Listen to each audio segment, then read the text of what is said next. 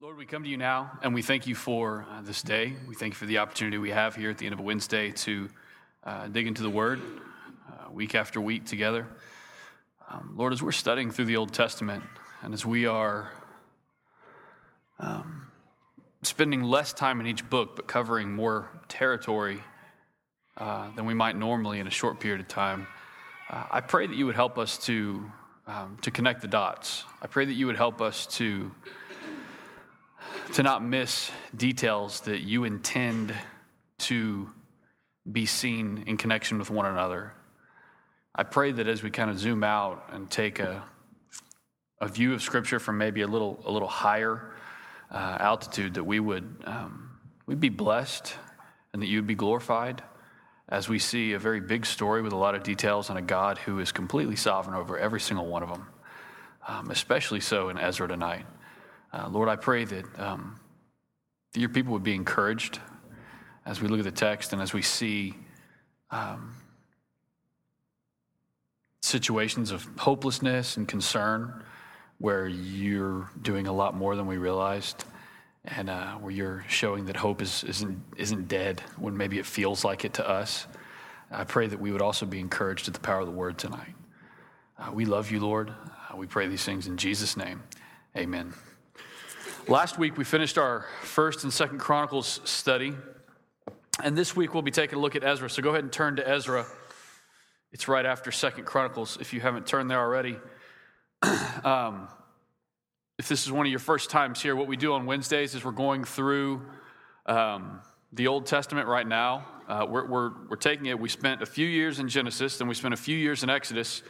And when we hit Leviticus, I didn't really want to spend a few years in Leviticus, and so we prayed through that diligently and realized that it'd be a great time to make a shift and begin to look at, do more overview studies of the Word to cover larger portions of the Word in less time, so as to give us as full a perspective as possible that's really informed by the completeness of the Scriptures. And so we generally spend about 2 weeks on each book.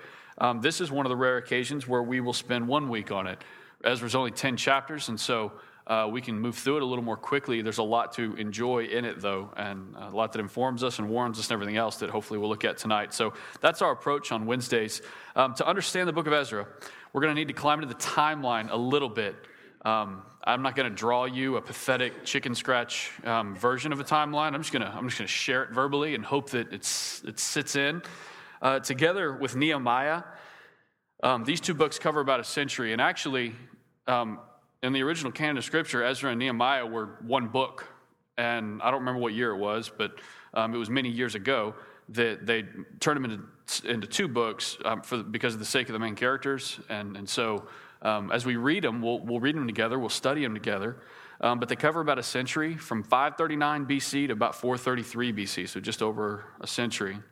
And the book of Ezra describes a first wave of exiles who returned to Judah under King Zerubbabel to rebuild the temple in the years 539 to 516 BC, as well as a second wave who returned with Ezra more than 50 years later, around 458 BC. So as long as we're all clear on that, the word you're looking for is renewal. If you're writing down notes, just write renewal, because that's what the whole book's about. You need the timeline to understand what kind of years we're working with, what we're looking at here, where they are.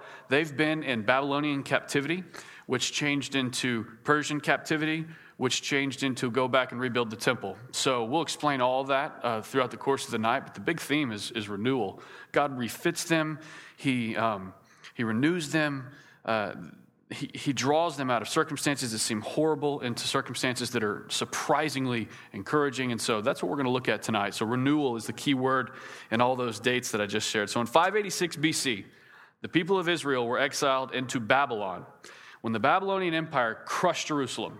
Okay, they went in. The Babylonians literally tore down the walls, the foundation, everything. They trashed Jerusalem and carried tens of thousands of Jews away to Babylon. So we're as far as this is right before Ezra 1:1. I'm wanting y'all to feel this context here. So they've been taken into Babylonian captivity. Jerusalem has been crushed.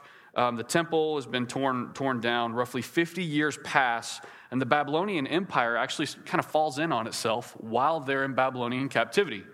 So you have a people who were called to a particular place, who were exiled to another place. That place falls in on itself and was swallowed up by Persia. Okay? The reason I tell you all that is think about what it must be like to be one of those people. Like, you have this special calling on your life as God's people. You're taken into captivity. The people who take you into captivity implode on themselves. Then another empire sort of swallows them up, and you're in a place of thinking, just think about what that would feel like as far as identity, uncertainty, concern for the future goes. This brings us to the beginning of the book of Ezra. So look at Ezra 1, and we're going to read verses 1 through 4. So all that's happened, and now they're technically in Persian captivity. In the first year of Cyrus, king of Persia, that the word of the Lord by the mouth of Jeremiah might be fulfilled, the Lord stirred up the spirit of Cyrus, king of Persia, so that he made a proclamation throughout all his kingdom and also put it in writing. Thus says Cyrus, king of Persia, the Lord, the God of heaven, has given me all the kingdoms of the earth, and he has charged me to build him a house at Jerusalem, which is in Judah. Whoever is among you of all his people, may his God be with him, and let him go up to Jerusalem, which is in Judah, and rebuild the house of the Lord, the God of Israel. He is the God who is in Jerusalem. And let each survivor, in whatever place he sojourns, be assisted by the men of his place with silver and gold, with goods and with beasts, besides free will offerings for the house of God that is in Jerusalem. Now, this is a pretty monumental thing that just happened here. I want you to consider, like I said just a moment ago, how helpless it would feel to be taken captive by a nation that's taken captive by another nation. I'm betting it would feel like your entire identity has potentially been lost. In our world today, there are thousands and thousands of people who are refugees who flee where they're at to go to other places. And it's interesting, like Syria would be one example. There's a lot of people fleeing Syria right now, and they're going to other places. They set up these big refugee camps. But it's interesting because in that dire circumstance, some of those people are now in a setting where they might be able to be reached with the gospel for the first time in a long time. And so what we're going to see here is it sure looks really, really difficult. It sure looks really uncertain. It sure looks pretty dire, pretty hopeless. But as we see this, I want y'all to connect with. This goes on in our world today a lot. There's a lot of people who are in circumstances that are very similar. I bring this up because of the remarkable movement of God in our circumstances, even when they feel as if they're dire. So to be clear, I just read those 4 verses. What has God done for Israel?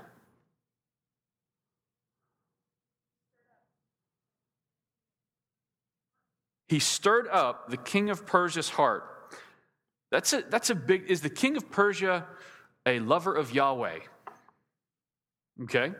Is the king of Persia a Jew in any way? Is he maybe like a 10th Jew? No, he's the king of Persia. There is no ethnic connection. There is no religious connection here. Now, what has the Lord stirred the king of Persia to do?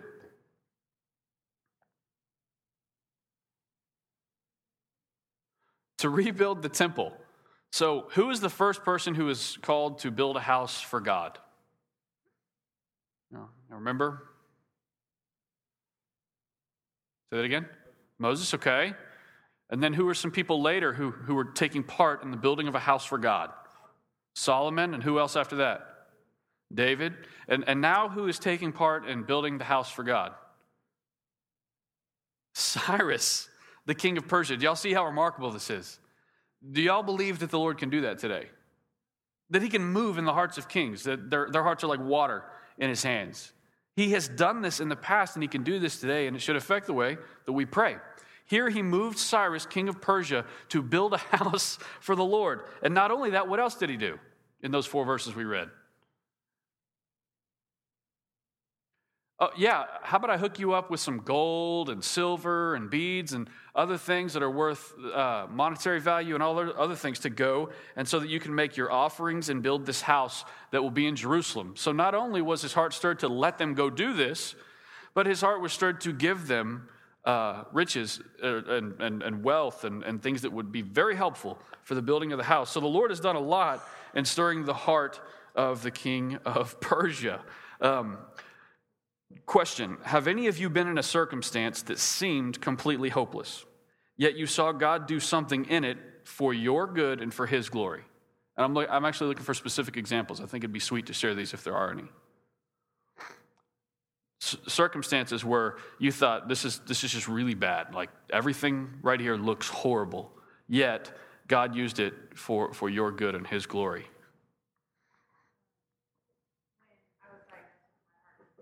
Mm-hmm. Yeah.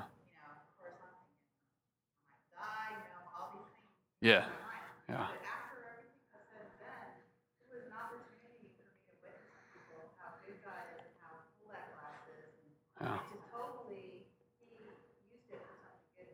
Yeah. Certainly hasn't slowed you down at all. So, yeah. Awesome. What else? Any other examples?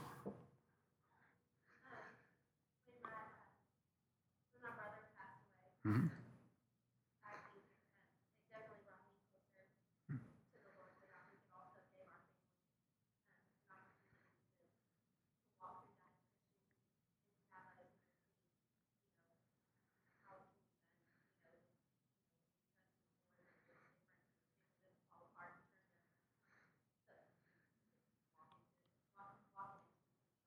Yeah.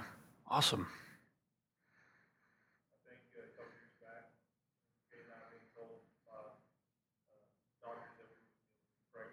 Mm.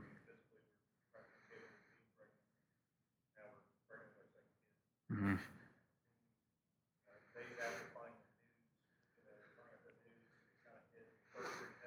Mm-hmm.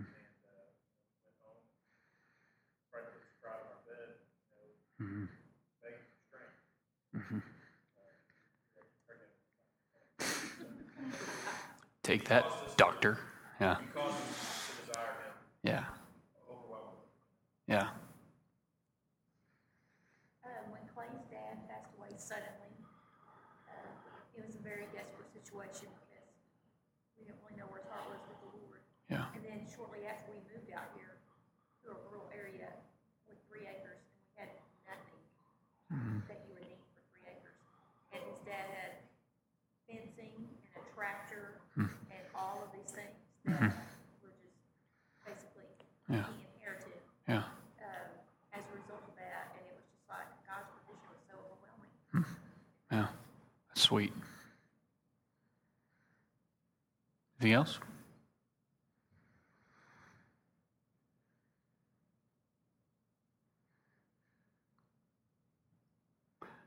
I know of at least 10 other stories that are similar in this room, so that's why I'm giving it enough time. I don't want to rush anything. But suffice it to say that the Lord still moves like this. He still does that. It doesn't mean that when you're in that hopeless circumstance, it doesn't hurt, that there's not very, very, very real pain. It doesn't mean that you're not allowed to mourn. It's just good for the Christian to know that Jesus will get his glory, and he doesn't waste circumstances. He doesn't waste heartache. He doesn't waste difficult situations. He doesn't waste hardships. And to know ahead of time as we study our word, he's the kind of God that can change the heart of the king of Persia, that's the kind of God we serve. And that there's example after example of how he still does things like that today. He still moves in that manner.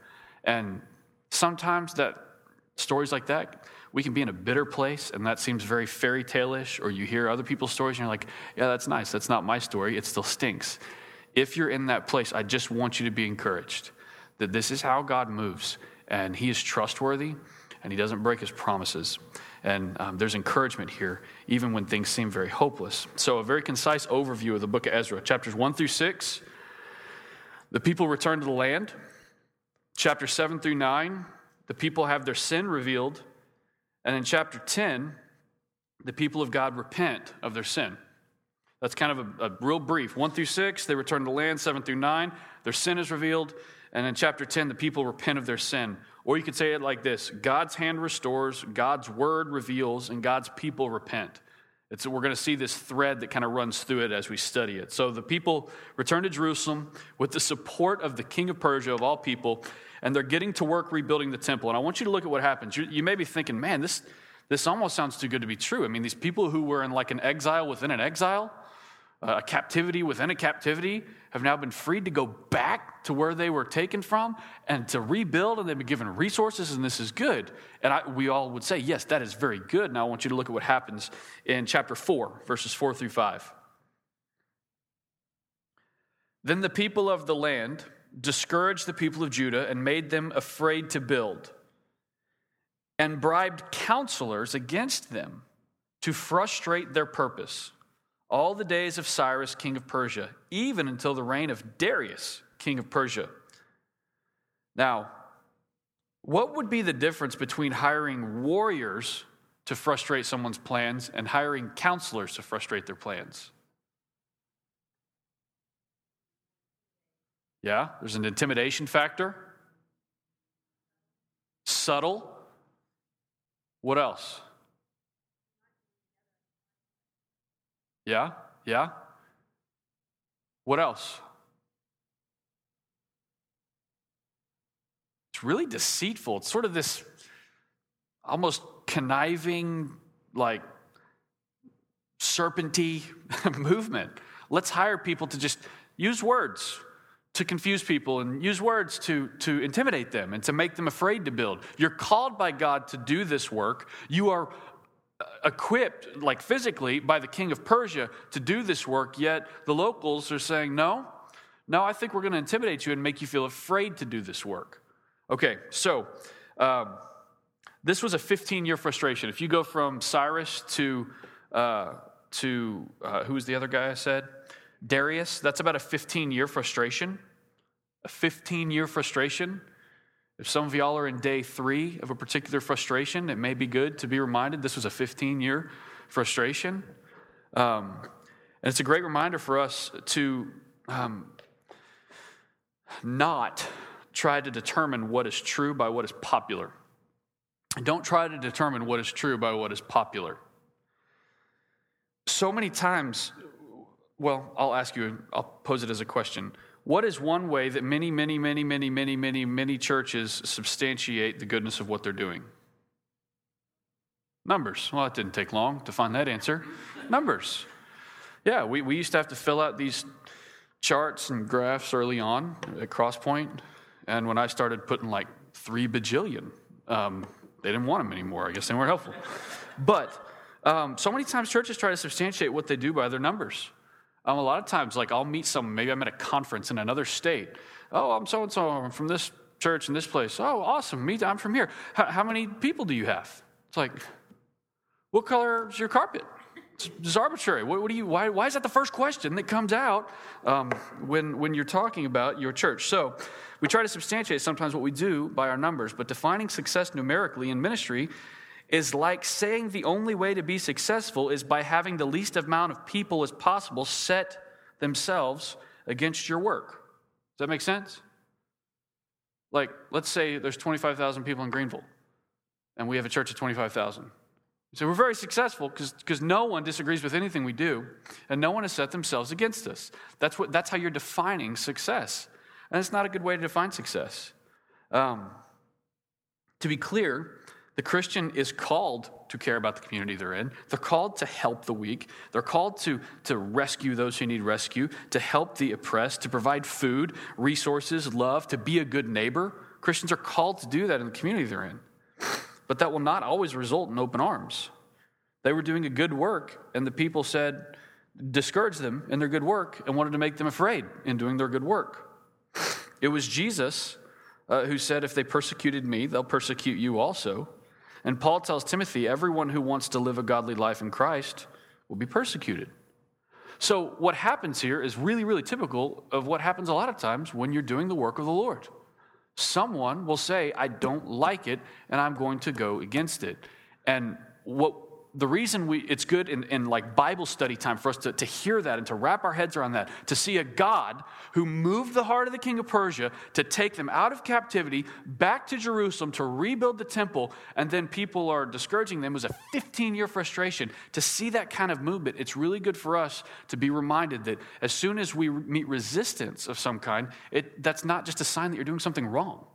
Just because there's some sort of resistance That does not mean that you're doing something wrong or that you need to stop what you're doing. Now, it may be that you are doing something wrong. That's why I think plurality is good and wisdom is held in plurality. An abundance of counselors is good. So if someone says, hey, would you consider this? Don't be like, well, you're just persecuting me. You're persecuting me because you don't agree with my ways. Don't be that guy. It may be that you need to listen and be teachable, meekness of wisdom. But just because there is pushback on what you're doing does not mean that what you're doing is wrong necessarily. And that's what they're being reminded of here. So if they persecuted me, they'll persecute you also. Everyone who wants to live a godly life in Christ will be persecuted. So while our country may not be filled with people being murdered for their faith, there are many other Christians throughout the world where that's their daily reality. All throughout the world, there are people that are being threatened. Their families are being put in harm's way because of their profession of faith in Jesus Christ. So we must not be so easily discouraged, and we must pray for perseverance. For the sake of knowing how to better pray, I wanted to ask, what are some of the main things that hinder us from persevering in our faith? What are some of the main things for us? In our context where we're at, what are some of the things that keep us from really persevering in our faith? Because here, the thing that kept them from persevering at the time was that the people of the land discouraged them and made them afraid to build, and they hired counselors against them. They frustrated their purposes. Those are very tangible things we can grab onto that were a 15-year frustration for them. It doesn't mean that the work completely stopped necessarily, but it was certainly frustrated. So for us, what are those things?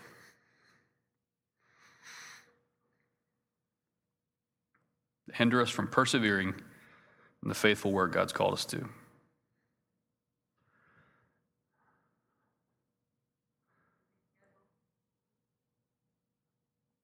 Busy schedules?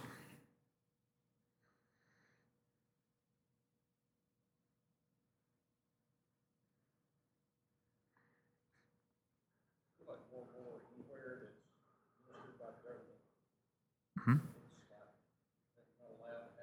Mm-hmm. Mm-hmm. Yes.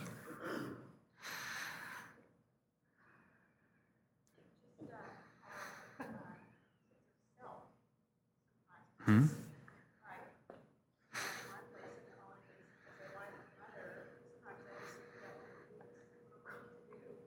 Yeah. Mm-hmm.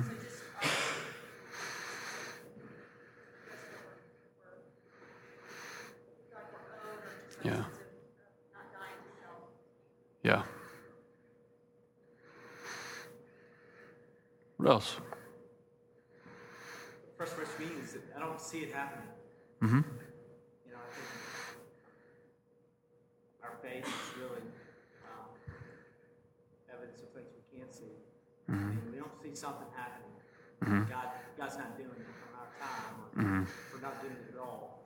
I think that's really frustrating. Yeah, a desire to walk by sight instead of by faith.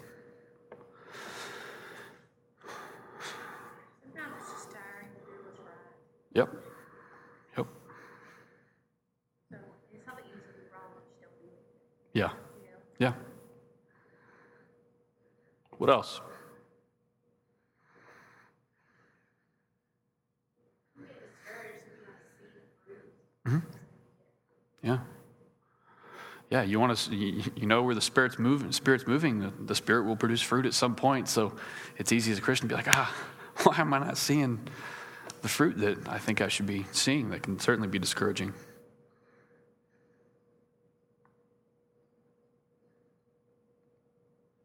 I wanted us to go through that exercise there to have a good idea on how to pray for one another, because to me, that was kind of sobering when I'm sitting in my office and I'm looking at my notes and I'm saying, okay, so what are some of the things that hinder us from persevering in the faithful work we're called to? Like the first thing I thought was the first thing you said, a busy schedule? Well, that's not persecution. My own selfishness, that was one of the things, well, that's not persecution. Any other selfish desire that you know? And so I think it's a sobering thing to consider what opportunity we do have. And to consider, in large part, the things that keep us from it.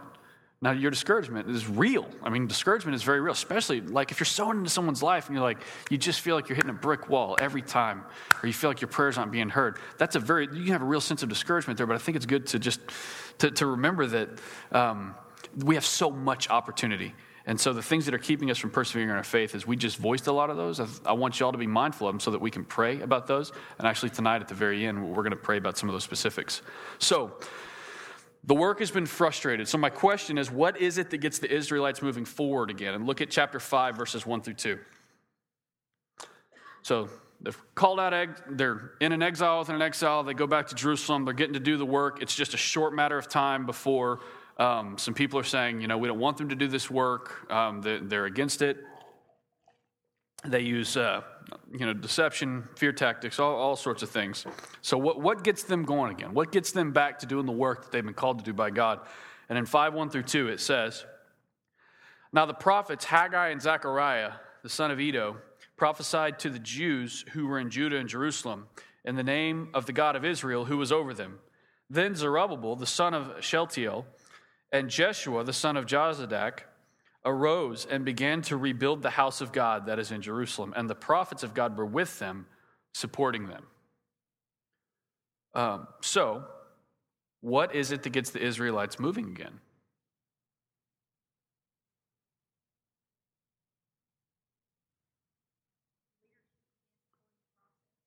The leadership began supporting the process. How, specifically?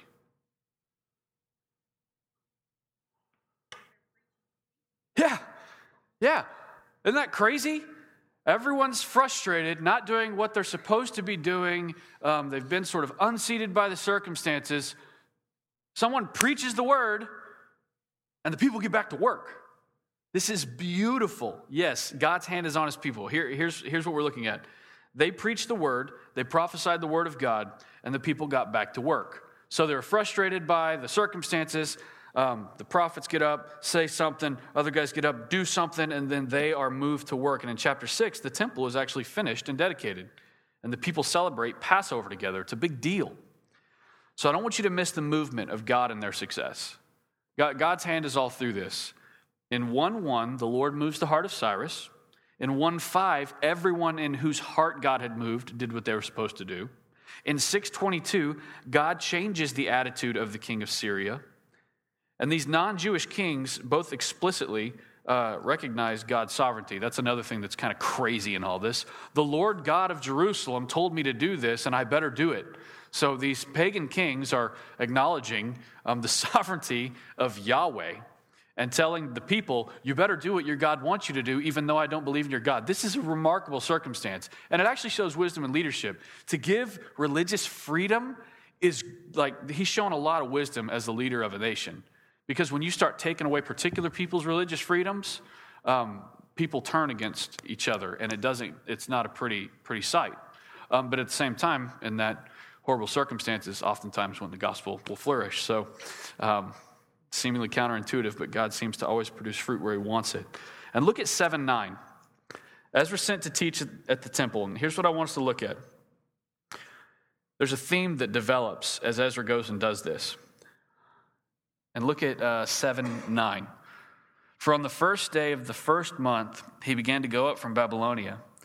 And on the first day of the 5th month, he came to Jerusalem, for the good hand of his God was on him." Now look at 8:18. "And by the good hand of our God on us, they brought us a man of discretion, of the sons of Mali, the sons of Levi, son of Israel, named Sherebiah, with his sons and kinsmen." And then in 8:22, it says, "For I was ashamed to ask the king for a band of soldiers and horsemen to protect us against the enemy on our way, since we had told the king that the hand of our God is for good on all who seek him, and the power of his wrath is against all who forsake him." And then in 8:31, it says, "Then we departed from the river of Ahava on the 12th day of the first month to go to Jerusalem. The hand of our God was on us, and he delivered us from the hand of the enemy and from ambushes by the way." So what is the theme that's developing there? Should be pretty obvious. The hand of God, absolutely. The hand of God is upon his people. Now, this is a good reminder that God is always doing far more than we know. Each of those times, it was dire circumstances. They're about to go and travel. And they could say to the king of Persia, "Hey, could you get some big dudes with some weapons to walk with us so we don't get attacked?" But they're like, "Well, we told him that the hand of God was on us. do we trust that it's on us like that much? What are we going to do? And what we see here is that the Lord is always doing more than we know. In the same way that God moved with the Jews returning to Israel, God moves with us today. In the same way that God was moving when Adam and Eve rejected him, so he moves with us today. In the same way that God moved with the king of Egypt when Joseph's circumstances seemed hopeless, in the same way that God affected King Nebuchadnezzar as Shadrach, Meshach, and Abednego stood at the entrance of a fiery furnace, and then actually while they were in the furnace, so God moves with us today. God does so much more than if we will take a few moments every day just to say, God, I'm so thankful that as I tend to every one of these details on my very busy American schedule, it is so good to know that you're tending to more details. It is so good to know that you are doing so much more than I even realized. And not only are you doing that in this moment, but you did it in all the moments before this, and you will do that in all the moments after this. Turn to Acts 17. Acts 17 is one of those, I've read this before, it never really set in, and a few weeks ago, someone posted it as a Facebook status, and I actually said, I don't know if it says that. I'm going to go look at that. I think maybe they sort of twisted that to make it seem as appealing as it seems. And turns out it's that appealing. Turns out they didn't go and change it. And in Acts 17, to me, this is a really incredible verse and really good to sober up God's people wherever God has them. It says this in 17:26 through 27. This is Paul addressing the Areopagus, and he says, "And he, God, made from one man every nation of mankind to live on all the face of the earth, having determined allotted periods and the boundaries of their dwelling place, that they should seek God in the hope that they might feel their way toward him and find him." So why are you where you are now? According to that verse, why are you where you are now? You are somewhere now. Why are you there? That's where God wants you. Why? So what? He does have a plan. So you'd seek him. And in seeking him, what might happen? You find him. And why does, how long are you going to be in the place you are right now? As long as he wants. Why? When did that go into play?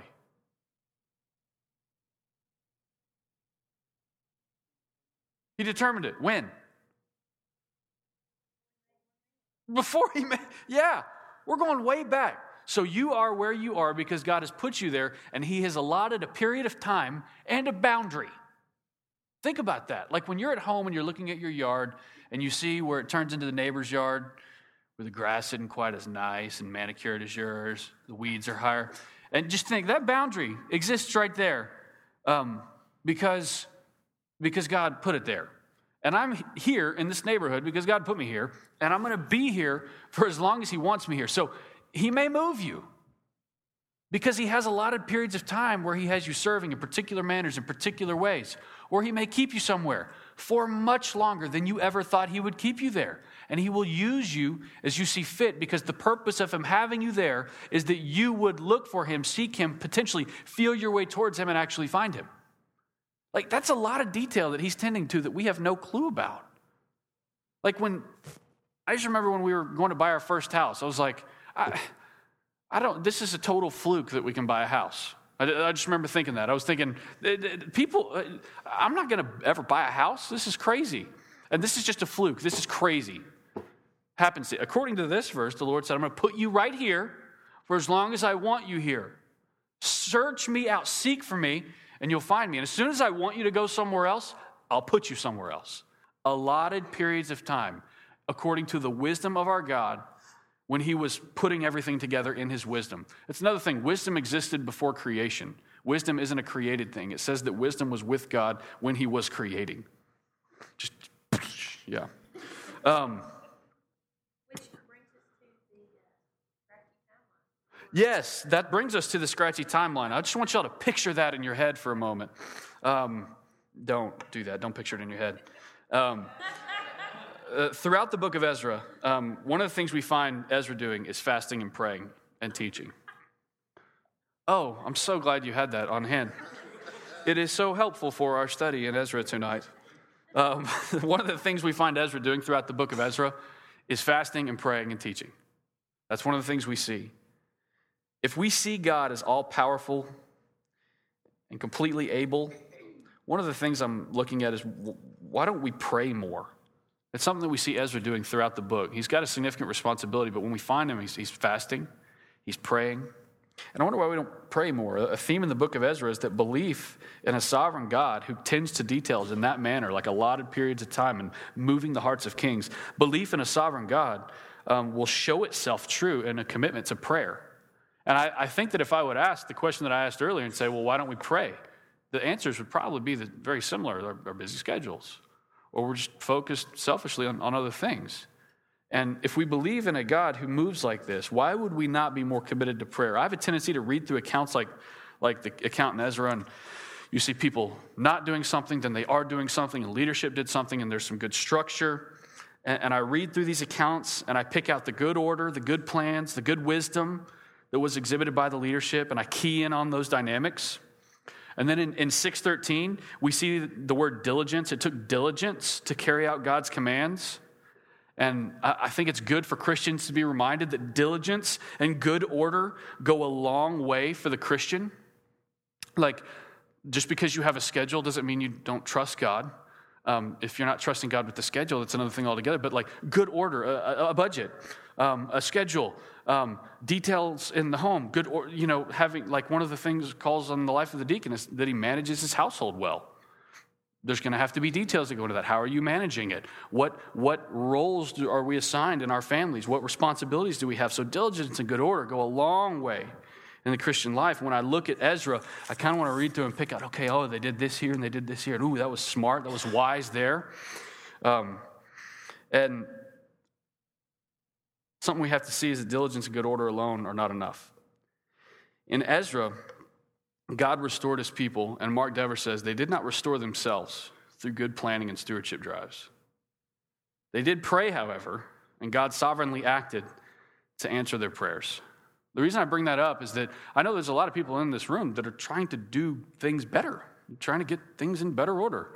Maybe it's trying to just put some sort of order in your life. Maybe it's your schedule. Maybe it's your weight, your diet, your exercise, quiet times and devotions. Maybe it's time with your spouse. Maybe it's time with your children. Maybe it's your finances. It's God's design that all of these things be tended to worshipfully. I just read a book on, it was called Getting Things Done. It took me 8 months to get the book done. Don't judge me. Who's going to throw the first rock? Took me 8 months to get the book done. I'm certain if I read it again, I'd do it much faster because of what I got from the book. But it's called Getting Things Done, the Art of Stress-Free Productivity. And it's a high input, high output, effective workflow management system. And I finished it and I was like, man, everything's going to be different from here on out. This is going to be awesome. Staff's going to be different. My church is going to be, the family, the house is going to be different. And sometimes we think just because we have a plan, that's enough. Or have you ever felt smarter just because you ordered a particular book, even though you haven't read it? You ever done that? I've done that. It's like, man, I ordered a book on getting things done, and I already feel better. Too many of us, all too often, set up a program or a routine, and we move forward diligently, but we're not moving forward prayerfully. And in fact, sometimes it's just prayerlessly. And a lot of times the plans will fail, and we're left frustrated and confused. So what I want to encourage you is that your circumstance can change for the better. I mean, it may change for the worse. God's still very good in that. But when it comes to discipline, the Lord calls us to be disciplined. He calls us to good order. But we can't achieve that prayerlessly. I mean, like, even if it's like, man, I want to run 3 times a week and just do something to be healthier. Pray about that. Like actually go to the Lord and say, Lord, don't just help me to muster reach down deep inside and find what I need. The deeper you reach, the darker it is, and you usually find sin and wickedness. Be encouraged by that. But like go to the Lord in prayer for anything. I got to get my schedule in order. Pray about it. The Lord tends to those details. And so what we see is Ezra praying about so many of these things as he's fasting and as he's praying and as he's teaching. He's going to the Lord because he trusts the Lord. Christian diligence and discipline is marked by prayer and time in God's word. You can't be a wise Christian who doesn't pray and read your Bible, to put it really plainly. And here's why.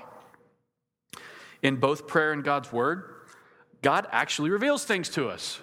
That's the thing that we forget so often. The reason we have to do that is that when we pray and when we read our word, God actually reveals things to us. Like every time we do it, there's something new that we can see. There's some beauty that we can gaze upon. There's some wisdom that we can glean so that we can move more faithfully. So when we go to the word and we go to God in prayer, he actually shows things to us. Between chapters 6 and 7, there's a 50-year break. So this book of Ezra is not all like perfectly chronologically like they did this, then they did this, then they did this. There's a 50-year break between chapter 6 and 7. And at the beginning of 7, we see Ezra come in. Ezra was still in exile with a bunch of other Jews. So it wasn't like every Jew go build the temple. It was particular Jews went to build them, but a lot of the others were still in exile while this was happening. So the beginning of the book of Ezra, the king's heart is moved. Some Jews are sent back to Jerusalem to rebuild the temple, but some Jews stayed in exile. And one of the ones that stayed back with all the others in exile was Ezra. And then he enters in chapter 7. So look at 7. I'm going to read verses 1 through 10. I already read part of this earlier, and I'm going to read it again. Now after this, in the reign of Artaxerxes, king of Persia, Ezra, the son of son of Azariah, son of Hilkiah, Shalom, Zadok, skip down to verse 6. This Ezra went up from Babylonia.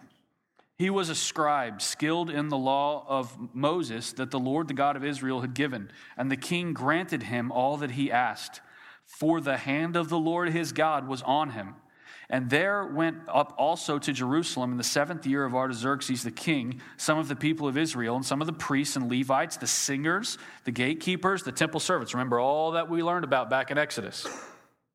And Ezra came to Jerusalem in the 5th month, which was in the 7th year of the king. For on the first day of the 1st month, he began to go up from Babylonia. And on the first day of the 5th month, he came to Jerusalem. For the good hand of his God was on him. For Ezra had set his heart to study the law of the Lord and to do it and to teach his statutes and rules in Israel.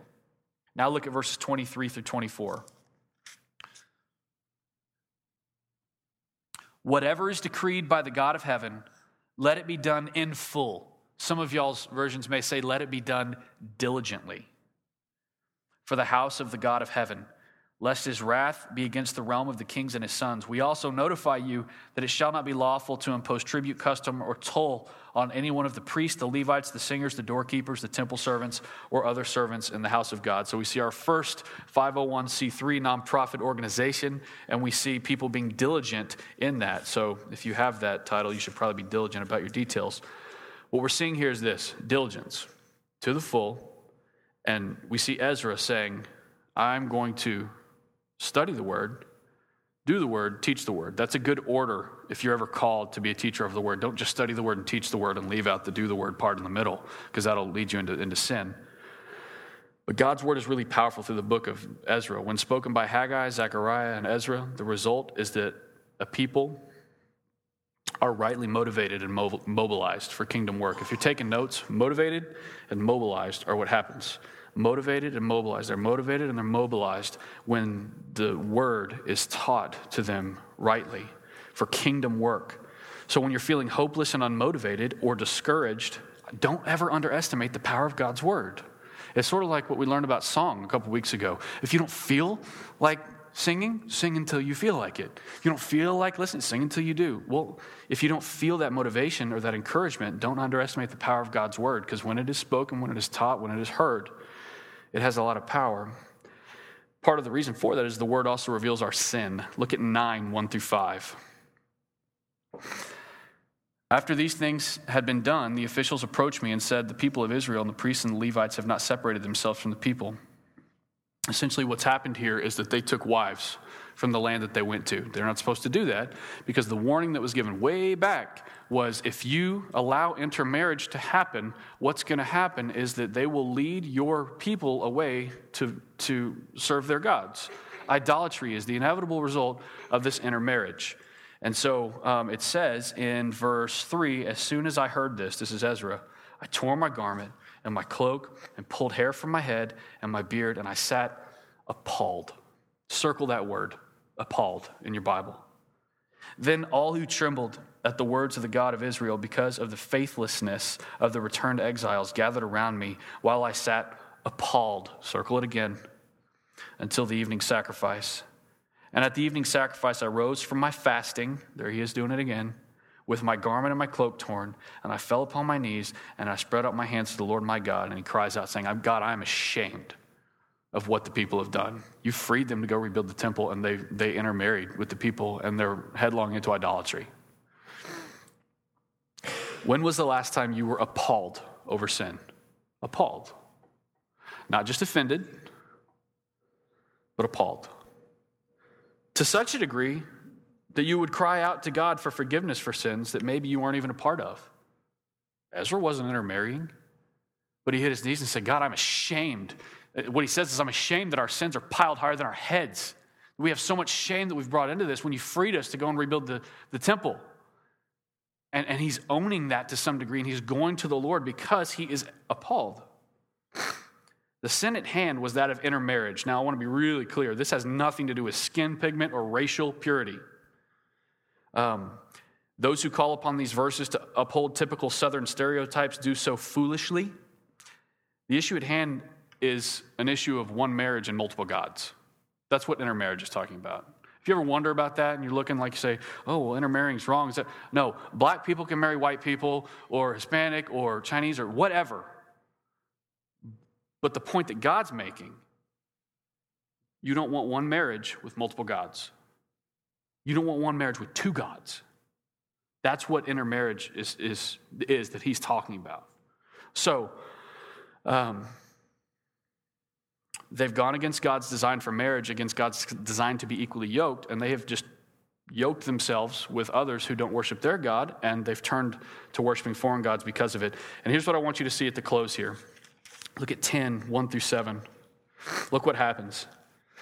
While Ezra prayed and made confession, weeping and casting himself down before the house of God, a very great assembly of men, women, and children gathered to him out of Israel, for the people wept bitterly. And Shechaniah, the son of Jael, and the sons of Elam addressed Ezra, we have broken faith with our God and have married foreign women from the peoples of the land. And even now there is hope for Israel in spite of this. Therefore, let us make a covenant with our God to put away all these wives and their children according to the counsel of my Lord and those who tremble at the commandment of our God, and let it be done according to the law. How those wives and children were cared for, I don't know. That's out of my realm of understanding. And it says in verse 4, arise, for it is your task, and we are with you. Be strong and do it. So the sinful people heard the word, they're confessing their sin, and they're looking at their leadership saying, be strong and do this. We're with you. We have to make this right. We have to move in true repentance as we confess.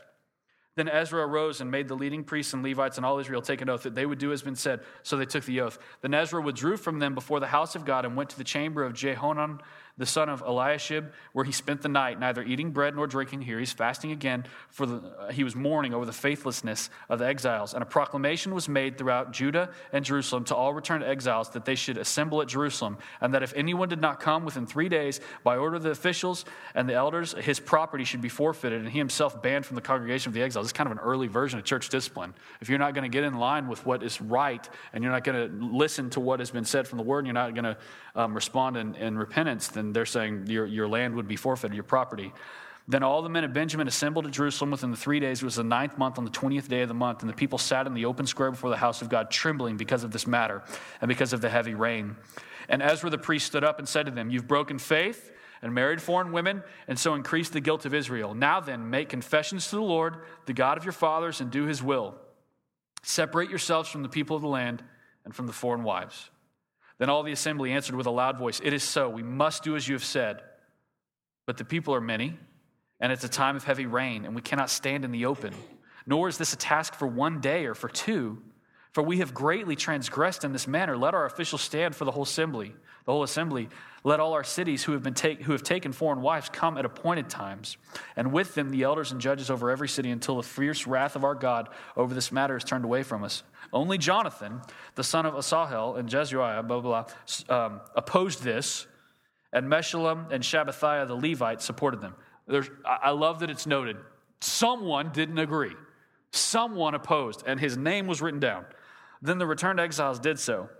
Ezra the priest selected men, heads of houses, according to their fathers' houses, each one of them designated by name. On the first day of the 10th month, they sat down to examine the matter. And by the first day of the first month, they had come to the end of all the men who had married foreign women. Now, in closing, God's word will bring about true repentance because it reveals our sin. And there's 2 things to consider. Interesting that the opposition is noted. And second, consider how tedious the process of repentance was. Tedious, but worthwhile. Sometimes we think we're going to fix things, just bam. Okay, I'm never going to do that again. Done. And it doesn't work like that.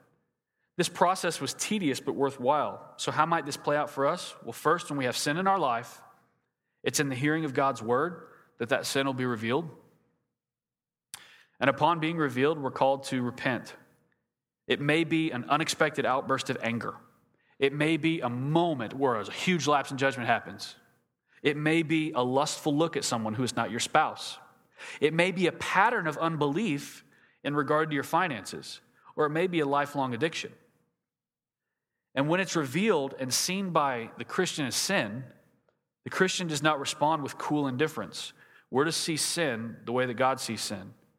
And he tells us to put it to death. Don't dabble in it, put it to death. And if you don't see sin in such a corrosive manner, pray and ask God to open your eyes to the truth. And if upon seeing your sin, you realize it's going to take a lot of work to make this right. When Lindsay and I first moved here, I had a ton of debt from living some entitled fairy tale in North Dallas. And I was driving a truck that I had no business driving, all these things. And we're like, you know what? Since we're going to be in ministry, we should probably be faithful in giving. Things like that should go together.